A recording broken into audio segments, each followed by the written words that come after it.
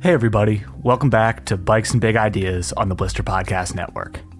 I'm David Golay, the bike editor at Blister, and you can check out everything we're doing and reviewing over at blisterreview.com. Okay, so my guest this week on the show is Matthew Fairbrother, and for those of you who aren't familiar, well, you're in for a ride on this one, because Matthew showed up to race the first EWS of the season at age 17 in Scotland, having never left New Zealand before, and without actually having a plan for how he was going to get to the next race after that.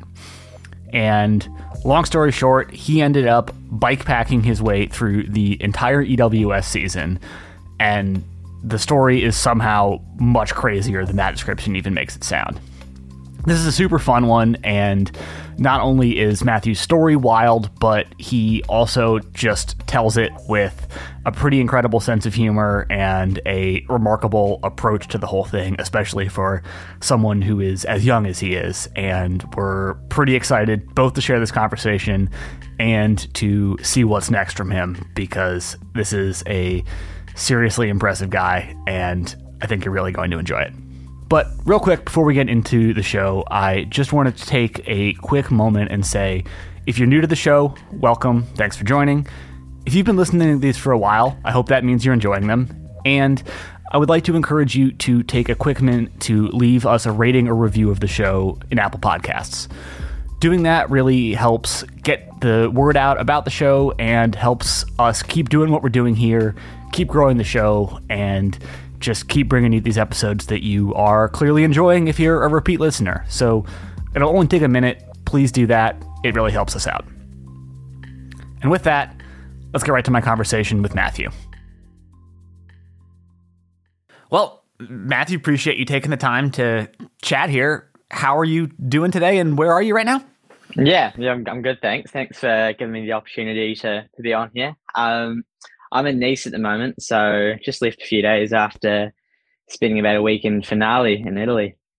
Nice. Well, yeah, you've had, as we'll get into here, quite the tour of a whole lot of different places. So before we dive in, though, just for folks who might not be as familiar, you have just wrapped up a pretty remarkable tour of the EWS circuit and have been bike packing your way through as much of it as you could, and did bike pack pretty damn near the whole thing. So I guess just to start it off, where did this idea to go for the whole thing start, and kind of what did you originally have in mind when you kicked the whole program off? Because as we'll get into, it evolved a little bit as you went, but what made you think that this was a good idea and that you could actually do it? So basically, I guess this is back in New Zealand. I just had the idea that I wanted to do the EWS season this year, and I'm quite a stubborn person. So, I just basically made it happen, booked flights and all that. And I didn't have a plan at all. I just thought I'd figure it out once I got here. I'm just by myself. I don't know anyone here, and I'm not old enough to get a car here, or I don't even have much money either, so I wouldn't be able to afford one. So I thought I'd just make it work as I went. So about a week before the first EWS in Scotland at Tweed Valley, I ended up bumping into Win Masters, who's also a New Zealander. We hadn't met before, so we ended up chatting, and I kind of told him that I didn't have a way of getting to all the EWSs, and he kind of mentioned to bike to them. So I don't know what I was signing myself up to, but I said yes, I would. So yeah, that was that, and I had about a week to get all my things organized and set off. I mean, I love that. So I saw somewhere you said that you'd only committed to riding just for the first European leg.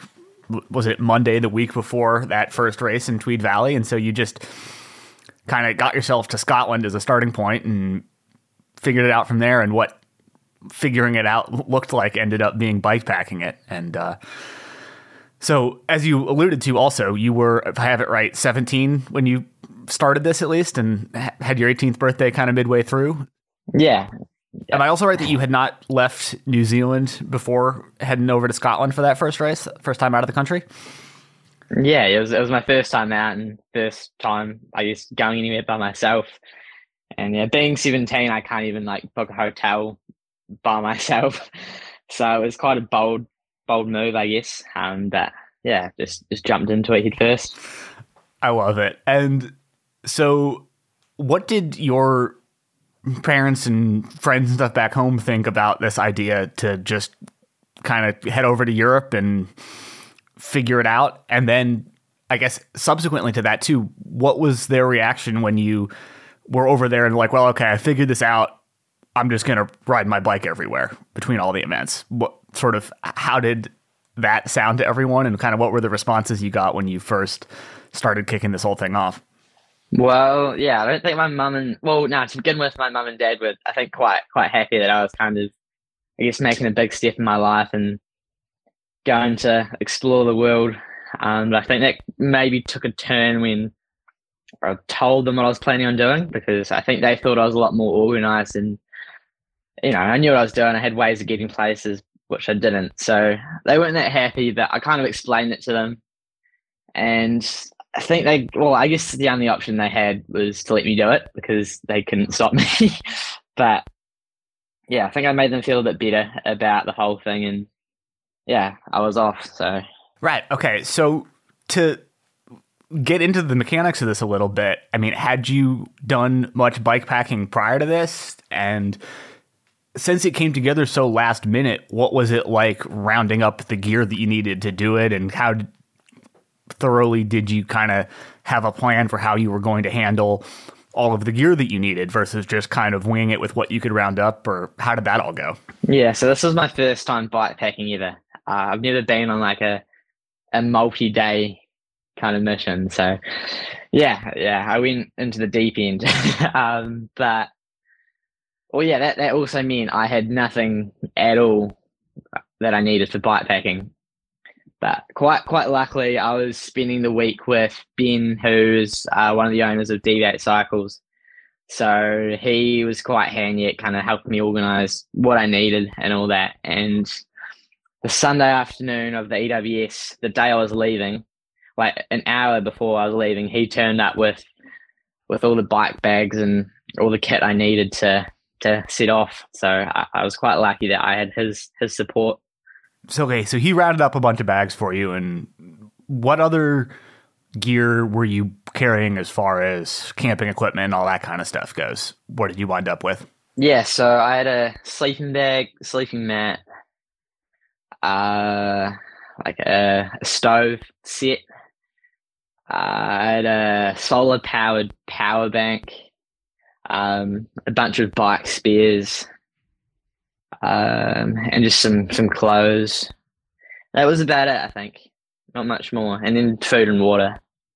And so then you just kind of set off. And at this stage, how much had you sort of planned out, like where exactly you were going to try to get each day and what that entailed as far as the lengths of the days that you were going to have to do? And how confident were you that you could actually make it all work? Because as we'll get into here, it involved you having to do a lot of very, very big days back to back to back in a number of instances between races. And so I guess, yeah, just how did planning all that out work, given you didn't have this experience bike packing really, and doing it well, carrying as much stuff as you would need to is kind of a whole different beast than just doing the mileage out on a normal ride. And so what did that planning look like, and what gave you the confidence that you could do it, or how confident were you that you could do it?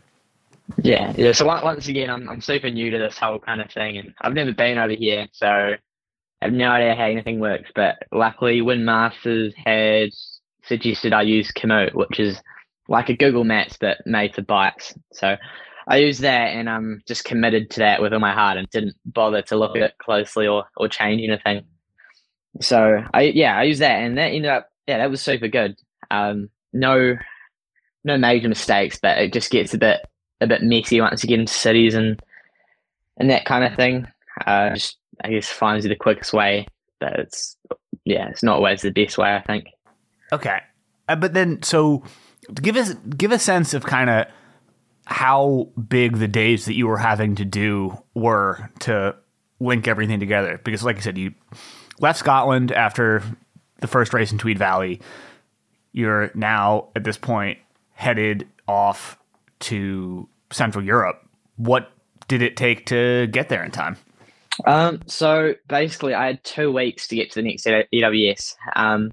But in between that, I'd also kind of been challenged to make it to, it was Leogang in Switzerland before the weekend to watch the World Cup. So within the big challenge, I had a sub challenge to meet. And I love a good challenge. So I'd make it to Switzerland, or Leogang in Switzerland.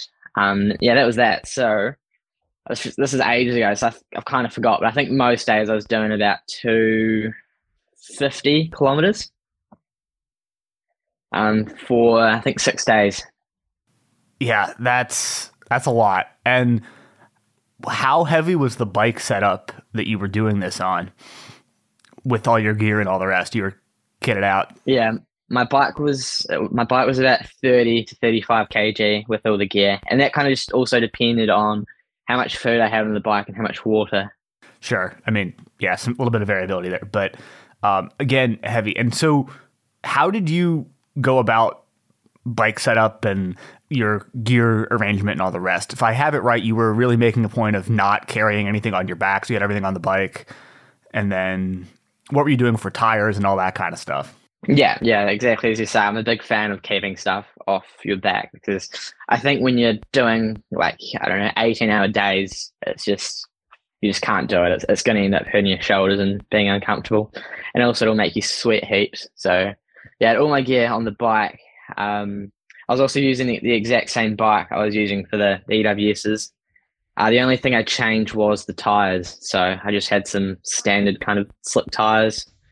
Nothing special. I just managed to find them in Tweed Valley off one of the sponsors' tents. Told them what I was doing and they were happy to hand them over. I had Eric Olson on the show a little while back and talked about his bike packing across the first bunch of European stops. And that was one of the things that he brought up as being something of a mistake that he sort of, as he put it, committed to as a bit of, he had a whole second wheel set with his race tires, and he was, rather than swapping tires out, he was just carrying a second wheel set on his back, which he said was absolutely not the right way to do it. Ended up throwing his back out and all the rest. So yeah, it does sound like you had the right approach there. But having not done any bike packing before, how did you kind of figure all this out, and what did the learning curve look like? Were you changing your approach as you went based on what you were figuring out as you went, or did you kind of get some decent advice and happen to have it all pretty well sorted out from the jump? I don't know. I think I kind of all worked it out by myself in a way. Like at home when I'm biking, I'm a big fan of not having anything in my pockets or on my back. So I think even before this, all my stuff has always just been on my bike, like my spares and all that. So I think that's kind of how I came up with that idea and made sure I didn't have a backpack. Sure. And what kind of experience did you have doing super huge mileage like this? We've obviously talked on you not really having done much bike packing specifically before, but as far as just sequential big days and the rest, what kind of riding experience do you have with that? Yes, I think once a year I like to challenge myself and see what I can do basically. So I've done a couple like 10,000 meter vertical challenges in like one day. So like on a mountain bike, doing actual mountain biking. So that's kind of been my thing. I can do big single days, but before this I'd never done 2 consecutive days on a bike that big. And so how did it go? What were those first few days of really getting into it and putting together a bunch in a row like? Because as you said, you had to really hustle from Scotland to get to Switzerland for the World Cup there. So even if it was just to spectate. So yeah, how did it go? What was the early get going like? Well, I think at the beginning there's quite a bit of hype and excitement about it. So yeah, I don't know. I didn't find it that bad, but I think the weather started to set in a little bit in Germany. Yeah, some big storms, and I think when I got wet, that just wasn't a good time because all your stuff is wet, and it's just you're not having fun. So I think there were some big low points there, but I mean the only option is just to keep moving. You're not doing yourself any favors if you stop and just sit down. Yeah, I mean, any particular memorable stories from that first leg? You mentioned just getting soaked and having to kind of power through that, but were there any other notable mishaps or things that went well or anything that stands out? I think one thing happened which people seem to find quite funny. I think I was maybe 24 hours into biking one day or something. I did quite a big day. I think I started in the Netherlands and made it to somewhere in Germany. I forgot the names now. It's quite a while ago, but I got to the point where I was quite tired and I was starting to hallucinate. And when I kind of hallucinate on the bike, I see these kind of animals jogging along beside me, and they're like all nice animals, like fluffy and soft and nothing bad. But that was happening, and it's fine. I've been in that kind of state before, but then I get hit in the face by a bird out of nowhere. But I'm hallucinating, and I'm quite aware of the fact that I'm hallucinating. So it's like I just pass it off. It didn't happen. Like it was a hallucination in my head. But then that night, I ended up sleeping in like a farmer's kind of shack where they're selling their, I don't know, potatoes and all that. It's just like an honesty kind of box system. So I sleep in there that night, and I wake up. I'm kind of looking at my plans for the day, and I was looking at my photos, and then there's this photo of my face covered in blood.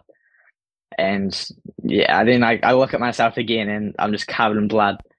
Like this bird hit me so good in the face. And so you'd taken a selfie in the moment, but had kind of written it off mentally as having not really happened, and then woke up the next morning with this visual confirmation of it, and we're second guessing that? Yeah, I was quite in a state when it happened, I guess, and I don't know. I just wasn't there, and in the morning, I guess I got that confirmation that it did happen. Yeah, I was quite tired. That sounds like an entirely different level of tired to experience that and write it off as an hallucination. So, I guess that gives a little bit of an insight into what an effort this was. And one of the things that I thought was really interesting in chatting with Eric about his tour to EWS, his version of it, was that he mentioned that one of his goals for it was to actually kind of demonstrate that this didn't necessarily need to be super hard, and make the point that even our big enduro mountain bikes are totally viable as a means of transportation. And so as part of that, he took trains a bunch of places and didn't bike the full mileage in the same way that you did. So just a bit of a different approach, different goals for it, I suppose. And what I'm getting out of yours is that in your case, it was just much more a utilitarian decision of going, well, need to get there somehow. Got a bike, don't have a lot of money.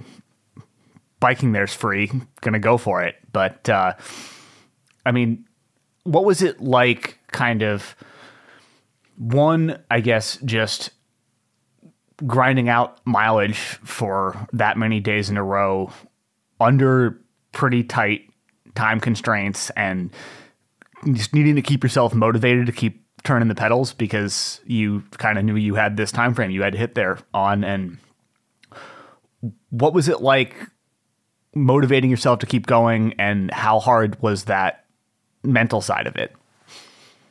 Yeah, I mean, I think that the whole thing's a big mental side. The whole thing's mental. I think the whole sport of mountain biking is all mental. And I'm a big believer of like whatever you set your mind to, you can do. And like I think your mind is the only limiting factor. So like something I do when I do these challenges is I don't set a plan B. So I've only got plan A, and that means I've got to achieve that plan A because I've got no plan B. Like, there's no way to make it easier. I've just got to get there, and I've got no other option. So, yeah, that's what I do. And I mean, I do make a failure plan. So if I don't make it, I've got ways of helping myself, but that's like if I fail. So for me, since I've got no plan B, I just can't stop. I've got to make it there, and that's my only option. Right. So just not thinking about there being any other thing that you could do other than just doing the thing.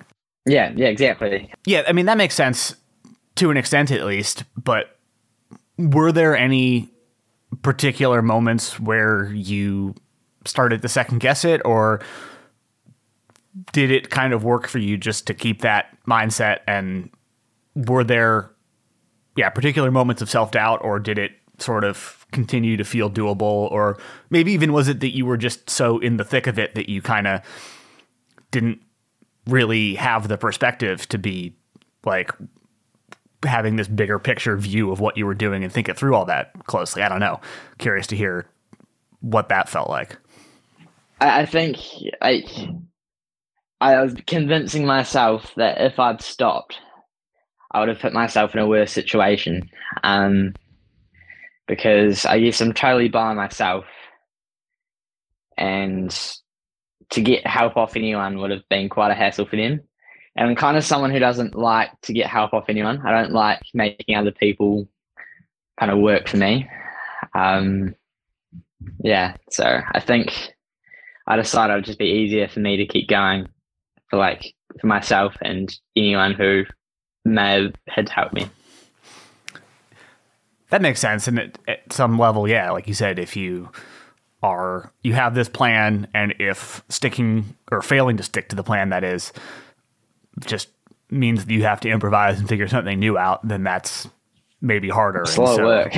Yeah, just be like, well, even if this is kind of rough right now, not sticking with it's going to be worse. So here we are. Yeah. And so love to hear a bit about just kind of some more of the logistical stuff. Like, where were you sleeping? How much were you managing to sleep? And also, what were you eating for this whole deal? Yeah. So I was sleeping just in the tent, just wherever I could find. So just in the woods, basically. Which for me was like, I was scared because being in New Zealand, there's like no animals that would hurt you. So each night I was kind of like Googling like what animals there were and just seeing what I needed to be aware of. So it was quite a big thing for me. And it was definitely on my mind of what is out there. So maybe most nights I was sleeping about 5 to 6 hours, and a couple nights maybe 4 hours. Okay, so not really sleeping a ton, but not the worst situation that it could be, I suppose. But yeah, what about food? Obviously, you were burning just an outrageous number of calories doing all of this. How are you fueling it? Yeah. So, I was solo, and also with my bike, which is worth quite a bit, and it's also got my whole life on it. I had all my passport money and all that in it. So, basically having that stolen just wasn't an option. So I was only going to gas stations kind of in the middle of nowhere, that there was no one walking by, and that it just wouldn't make sense to steal someone's bike. So basically food was just like candy, potato chips, and just water, fizzy and juice for liquids. But I think lots of people are quite disgusted by that. But I think when you're doing huge days like that, that's the main fuel you need to have, because it's energy dense. Because if you're having, I don't know, just standard kind of food, it's going to take way too much space in your stomach for the amount of energy you get out of it. So you've got to be quite smart with your eating. Yeah, I get that. And not that I have done big days on quite this magnitude before, but I similarly sort of struggle to get myself to eat enough when I'm doing a really big day on the bike. And I think it's kind of, like you said, a combination of just not having room in your stomach for a ton, but also just when you're exercising hard, just at least for me, I find that I don't tend to be super hungry. I think something about the exertion just kind of suppresses some of the need there. And so, I get just wanting to shovel a bunch of sugar down and have something that, like you said, is energy dense and straightforward. So, I mean, on one hand, it makes sense. On the other hand, it does sound kind of rough in some ways. Were you finding yourself like missing quote unquote real food, or was it sort of like you were just so deeply in the thick of this thing that those sorts of considerations weren't really on your mind either? I think when I'm in it, I'm quite deeply in it, and I wasn't thinking too much about other stuff. Like I'm not much of a food guy. A big, I guess, lots of my thoughts on food are it's fuel. So when I eat, most of the time, I'm thinking of it as a fuel way. So I guess, when I go to a shop, I'm just looking for the thing that has the most energy in it. Fair enough, especially given this whole undertaking, and just got to make it work. So, okay, so we've been talking through, you've left Scotland, you made it to Switzerland for that World Cup, and then, do I have it right that your original plan was to do the first 3 European races, so Scotland, Slovenia, and Italy, and then kind of bide your time in Europe for a bit before the series returned for Crans Montana and Switzerland, and skip the North American events? I guess, first off, having then gotten to Slovenia, what was it like showing up, having just put this enormous effort in to get there in the first place, and then have to go race on tired legs? And how much of a window were you able to give yourself to recover when you were showing up at these races? Or was it kind of like you had just such tight time frames to get there at all that you really didn't have much recovery time between showing up and starting practice, or even just diving straight into the race? Yeah, so I ended up getting there Tuesday, I think it was. So basically, I had a few days of, I guess, chilling out until I was into the EWS weekend.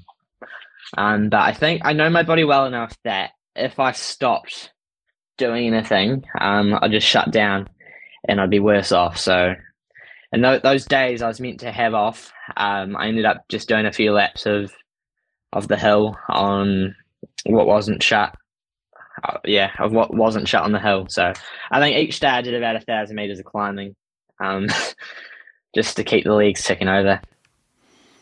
Sure. So yeah, I mean, bit of a ride, but nothing huge by any stretch. Yeah, exactly. So that was something that Eric touched on too, was that when he was doing this version of his tour, he said that he kind of didn't do a lot of track walk or practice, sort of feeling like he didn't have quite the energy. And I think it was sort of a combination of physical energy and mental bandwidth to put a lot into that. And his approach was to say, well, I'm going to let it slide and just focus on going into the actual race as fresh and focused and ready to go hard at that as he could. How did you go about that aspect of things? Were you really trying to take track walk seriously and that kind of stuff, or is it more of a Eric style winging it approach? I guess I just winged it. I think I've only walked 2 stages all year. So I was just into it, and I guess, exactly as you just said, there's so much like mental fatigue and mental tiredness that you've got to be so careful where you put that energy, because there's not much of it. Right. Yeah, I definitely get that.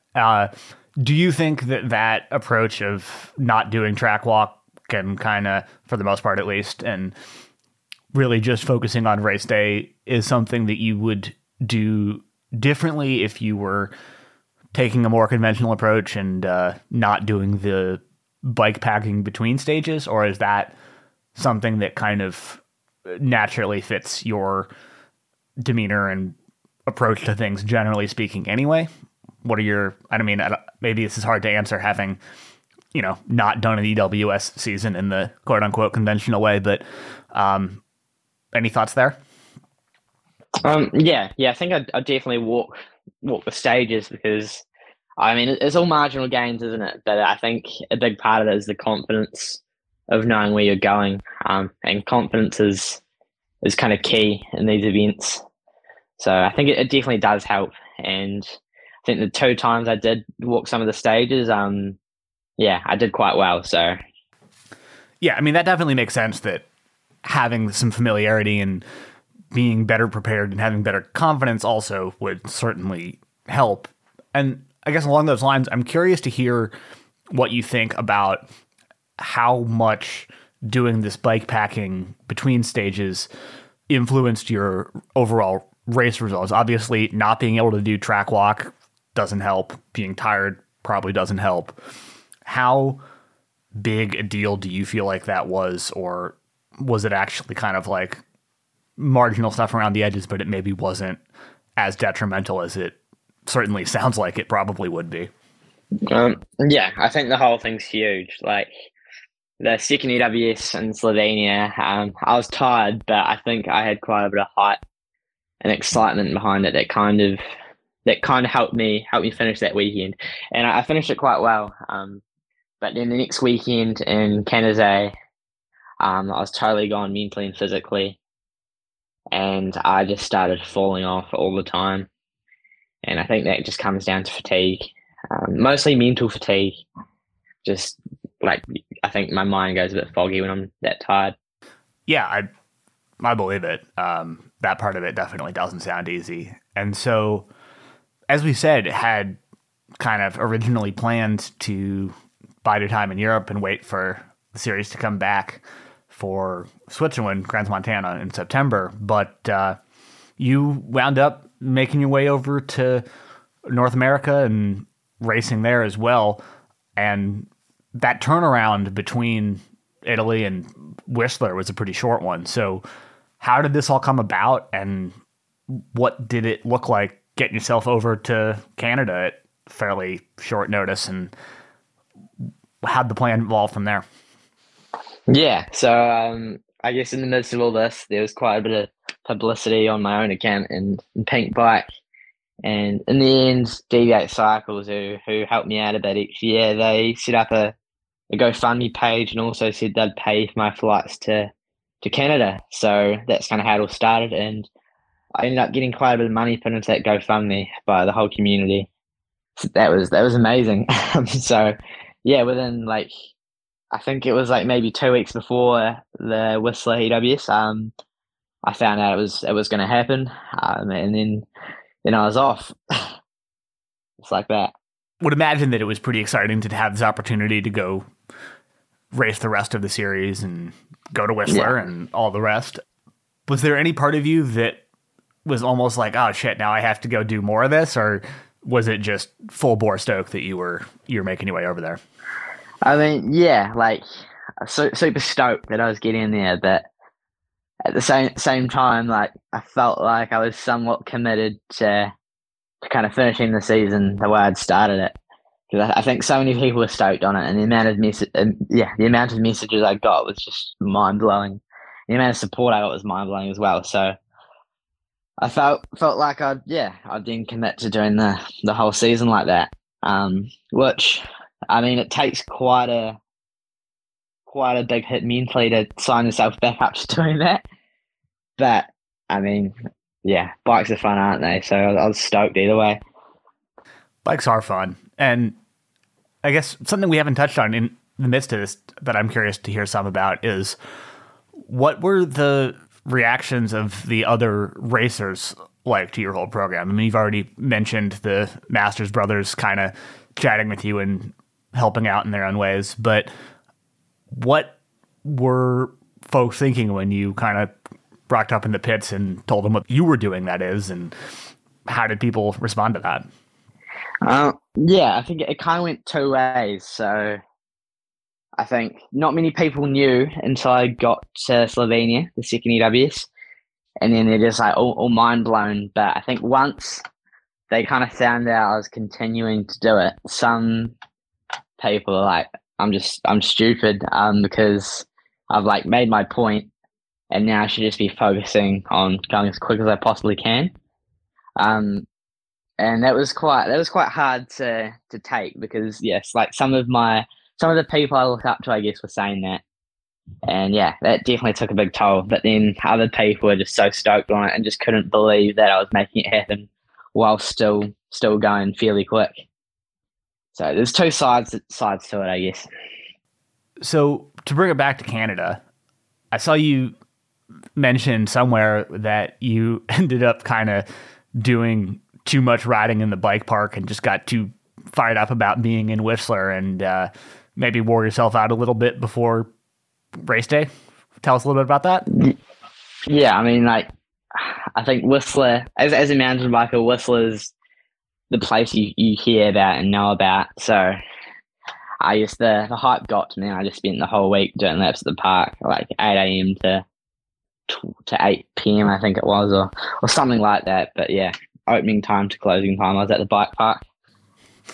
And so how were you feeling going into the race then? How fresh were you and what were you feeling like? Because it was 2 weeks between Italy and Whistler, and obviously you'd flown there. You hadn't done a major bike packing tour in between quite the same way. Though I'm actually not sure of the logistics of this bit. Did you fly into Vancouver and ride your way up to Whistler, or how did you do that leg? I ended up getting picked up at Whistler because I didn't have a bike yet.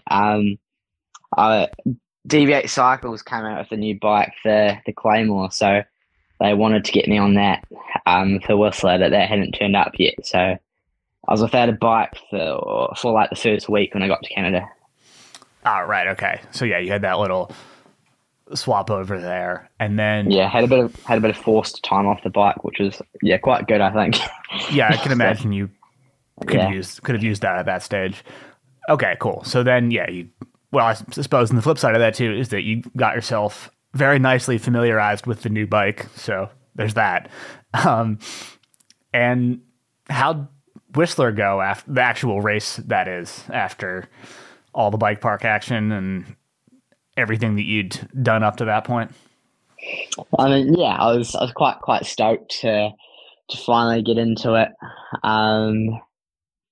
And I mean, Whistler is physical, but I think that suits me. I'm quite a like upper body physical kind of guy. Like, I love to smash stuff. So yeah, I got into it, and I think the first two stages I got 5th place on.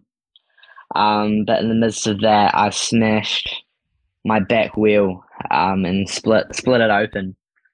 So I think I did 4 stages with no air in my tire, just on the cush core. That wouldn't help. How were you able to hold the wheel more or less together, or how'd that all go? Some classic zip tie engineering with that or something? Oh yeah. I got out the cable ties and duct tape and just did the best job I could to save that, and it ended up splitting in half completely after a couple stages, but it held together enough that I could finish the day. And I think the hardest thing was just making the liaisons and pedaling with a flat tire. But yeah, it held together, so I was stoked. Yeah, I can imagine doing the liaisons on the time frame that you have to with a flat rear would be tough, and just an extra bit of effort that you really didn't need to be exerting at that point, where you're having to push harder just to make the transfer times. And but well, you pulled it off, I suppose. So there's that. Yeah. Okay, so then now you're in Whistler. Next race is all the way across the continent in Burke, Vermont, with just a week between them. So obviously, despite the frankly superhuman efforts that you've put forth thus far, there wasn't any doing that one as a full pedal. So what was the plan from there? Yeah, as you say, that just isn't possible. Not by anyone. So I pedaled. I had a flight. It was Monday evening, so I ended up staying in Whistler that night. And in the morning, I pedaled along the Sea to Sky Highway to Vancouver, where I picked up a bike box at Steed Cycles. And then with that bike box, pedaled 30 kilometers to the airport. How did you go about carrying a bike box for 30 kilometers? Yeah, so I had two things. I had some duct tape and a bike inner tube. So I basically turned the bike box into a backpack and just, biked with that to the airport. But it sucked because it was just like having a big wall on my back, and it caught the wind so bad. That sounds tough. Was that just the bike box that you could readily get your hands on, and didn't find one nearer to the airport to facilitate that, or how'd that come about? Someone just told me to message Steed Cycles to see if they had a bike box, so I thought it would have been close, and I just kind of committed to that to start with, and then it ended up not being that close. I think that's just broadly speaking, kind of my favorite bit about this is just how kind of frankly impressive your ability to just go wing stuff and sort of seemingly fairly cheerfully power through whatever comes out of it is. And so that's just been an interesting through line here. Okay, so you get to the Vancouver airport, fly to, was it Montreal, right? Because you were still going to do a bit of a bike pack on that end, just pare it down a little bit to make the whole deal possible. So how'd things go from there? What was next? Yeah, so I had to pedal over to Burke in Vermont. So I think that was 270 kilometers maybe. So I ended up splitting that into 2 days, and I slept on the Canada-USA border that night, which was quite exciting for me. In Whistler, I was talking to some people, and they said the East Coast didn't have any animals or anything I needed to be scared of, so I thought I was sweet. And that night, I didn't hide my food. So I woke up to a moose, a bear, and lots of deer that night. And the bear ended up eating all my food. So that was quite exciting, and I didn't get any sleep that night just because of the pure fear of waking up to all these animals. Yeah, that sounds like a pretty rough night. I mean, how much did they actually get into your food versus just kind of circling around the camp and keeping you up, or how'd that all go? Oh, well, yeah. So I think first I woke up to a moose, which it kind of wasn't that close to me. I could just hear the thing, and then I got out my torch. They're really big. And whoever gave you that advice that there's nothing dangerous on the East Coast was perhaps not giving you the best advice there. Yeah, they're huge, aren't they? They're massive and can be pretty aggressive, actually. So I'm glad that worked out all right. But, I mean, how close was it, and what did it do when you started shining the flashlight at it? It was maybe about 20 meters away, and I just immediately turned off the flashlight. And there was still a bit of moonlight out, so I was just keeping an eye on it.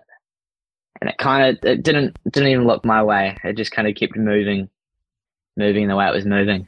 Okay, that's probably for the best that it was not too interested in you, but that's alarming. Okay, and then as I recall, you had a bit of an adventure getting across the border as well after going through your night with the moose.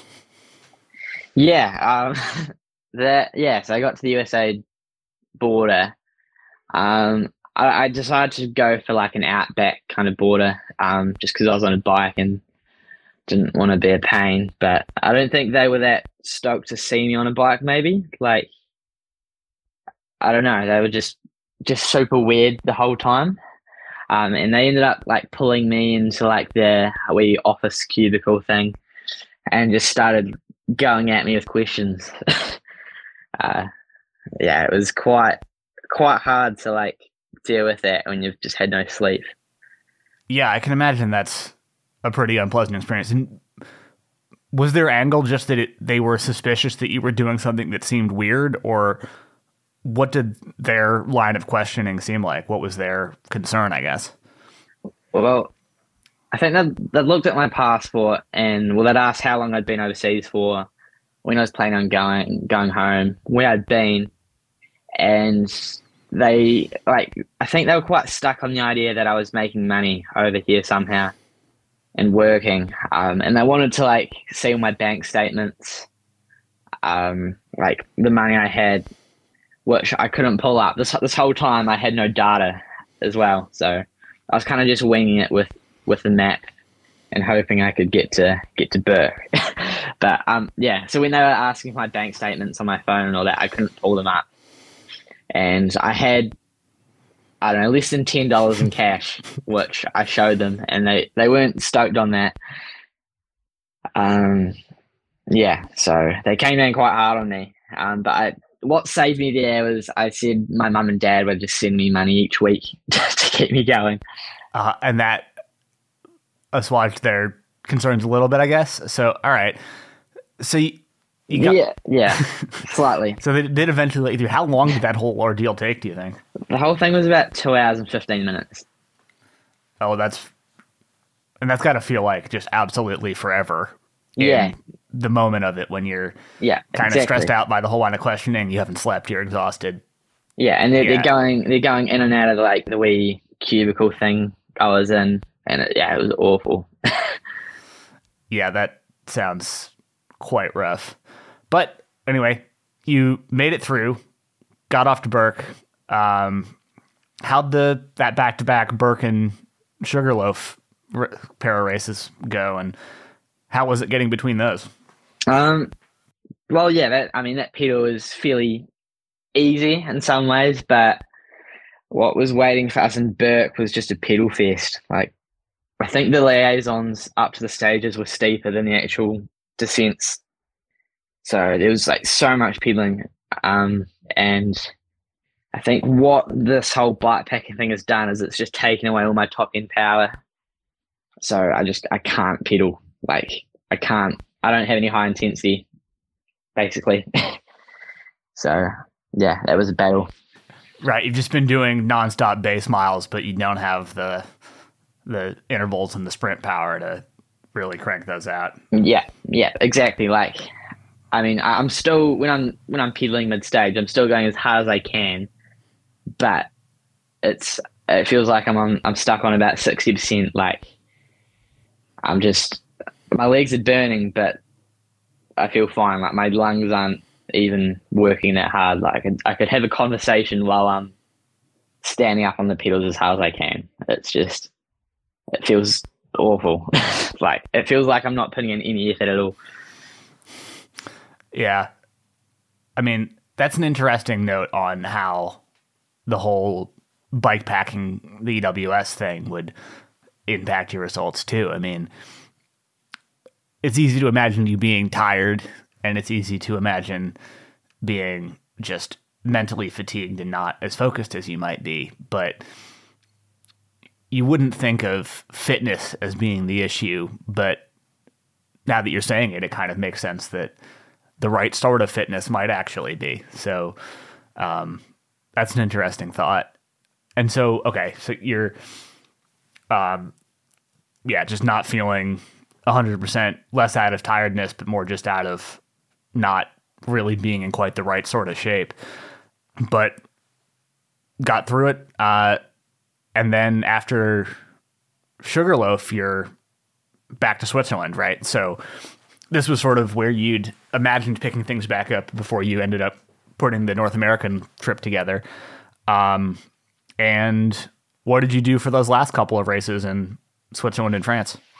Yeah, I mean, so yeah, for me, it was basically the start again. So in my head, I was meant to be feeling good, and yeah, I was hoping to do good that weekend, and I think I kind of put a lot on myself to do good. But in between that, I guess I didn't stop biking, and also along with all this bike packing has come a lot of media stuff. So there's so much, and also sorting out stuff for next year because this is the time of year that happens. So there's a lot of sponsorship stuff, lots of media stuff, and lots of planning and organizing and just admin. So I don't think I've ever been as mentally fatigued as I was going into that EWS in Switzerland.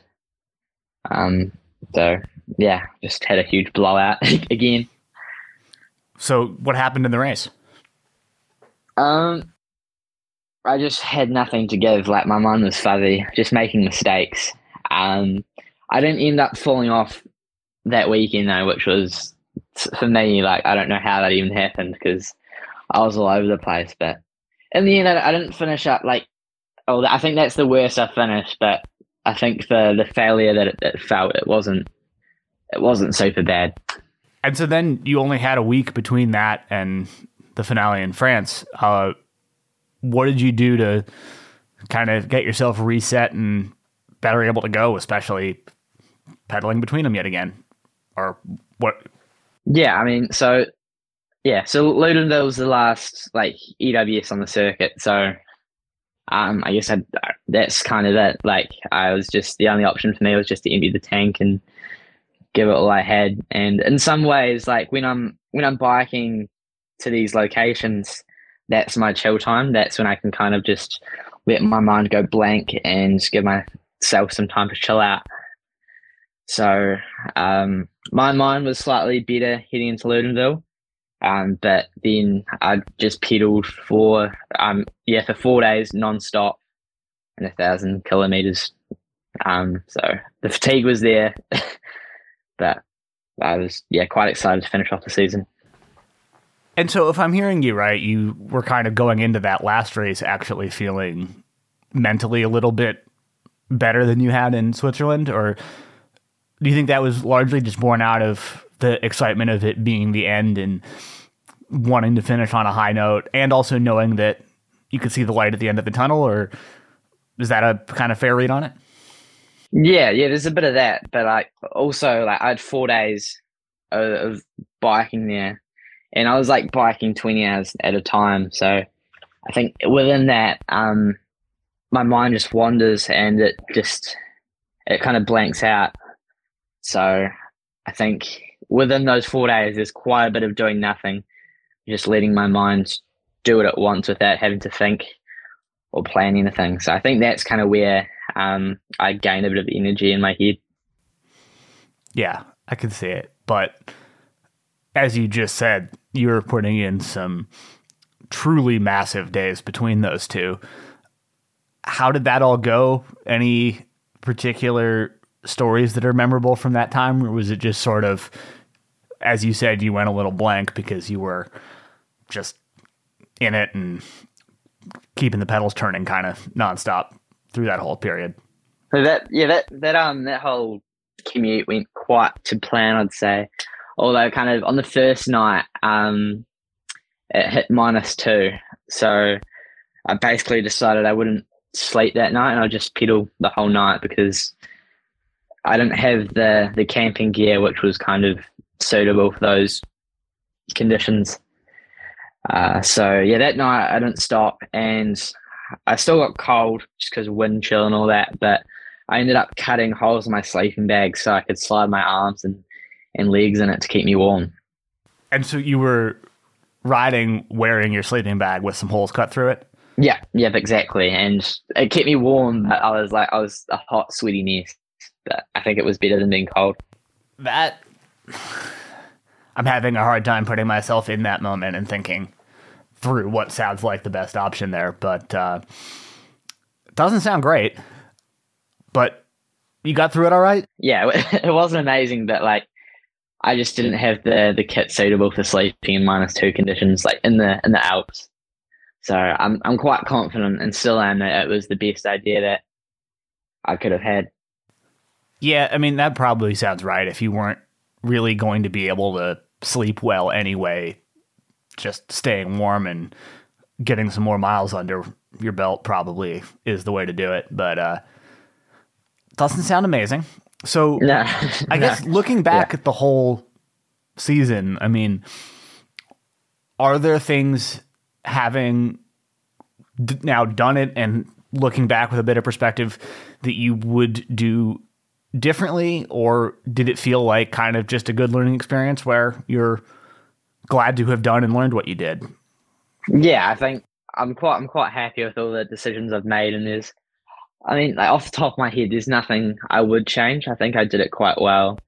And of course, there's always learnings along the way, and I guess lots of it's personal and lots of it's working how you function best and what you need. So yeah, there's lots of those kind of learnings I've gained off it, but also on the culture side of things and learning how other places work, and lots of kind of admin learnings as well. So yeah, I've gained so much out of the whole expedition.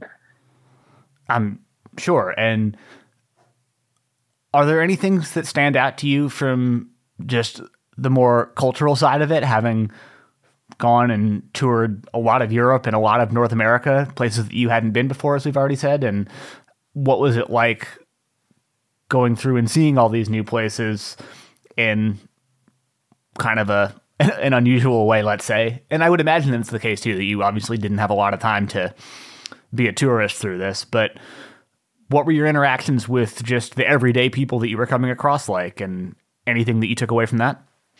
I mean, like, I think the thing I found hardest with that was language, because I think before coming here, I didn't know a single word that like wasn't English. So that was hard, like communicating at first, and I slowly picked up on kind of all the words you need to know. So that was quite hard, like when you go into a shop and I don't know, you can't say yes or you want that kind of thing. But yeah, it's something I picked up along the way. But I think the other thing I was like most mind blown about was how old buildings and things are over the side of the world. So I don't think many people know quite how young New Zealand is. Yeah, I get that. And I mean, I live on the west coast of the U.S. that's similarly just hasn't been settled by white people for all that terribly long. And so in the grand scheme of things, and it's an entirely different scale over there. Yeah, for sure. I've just found it insane.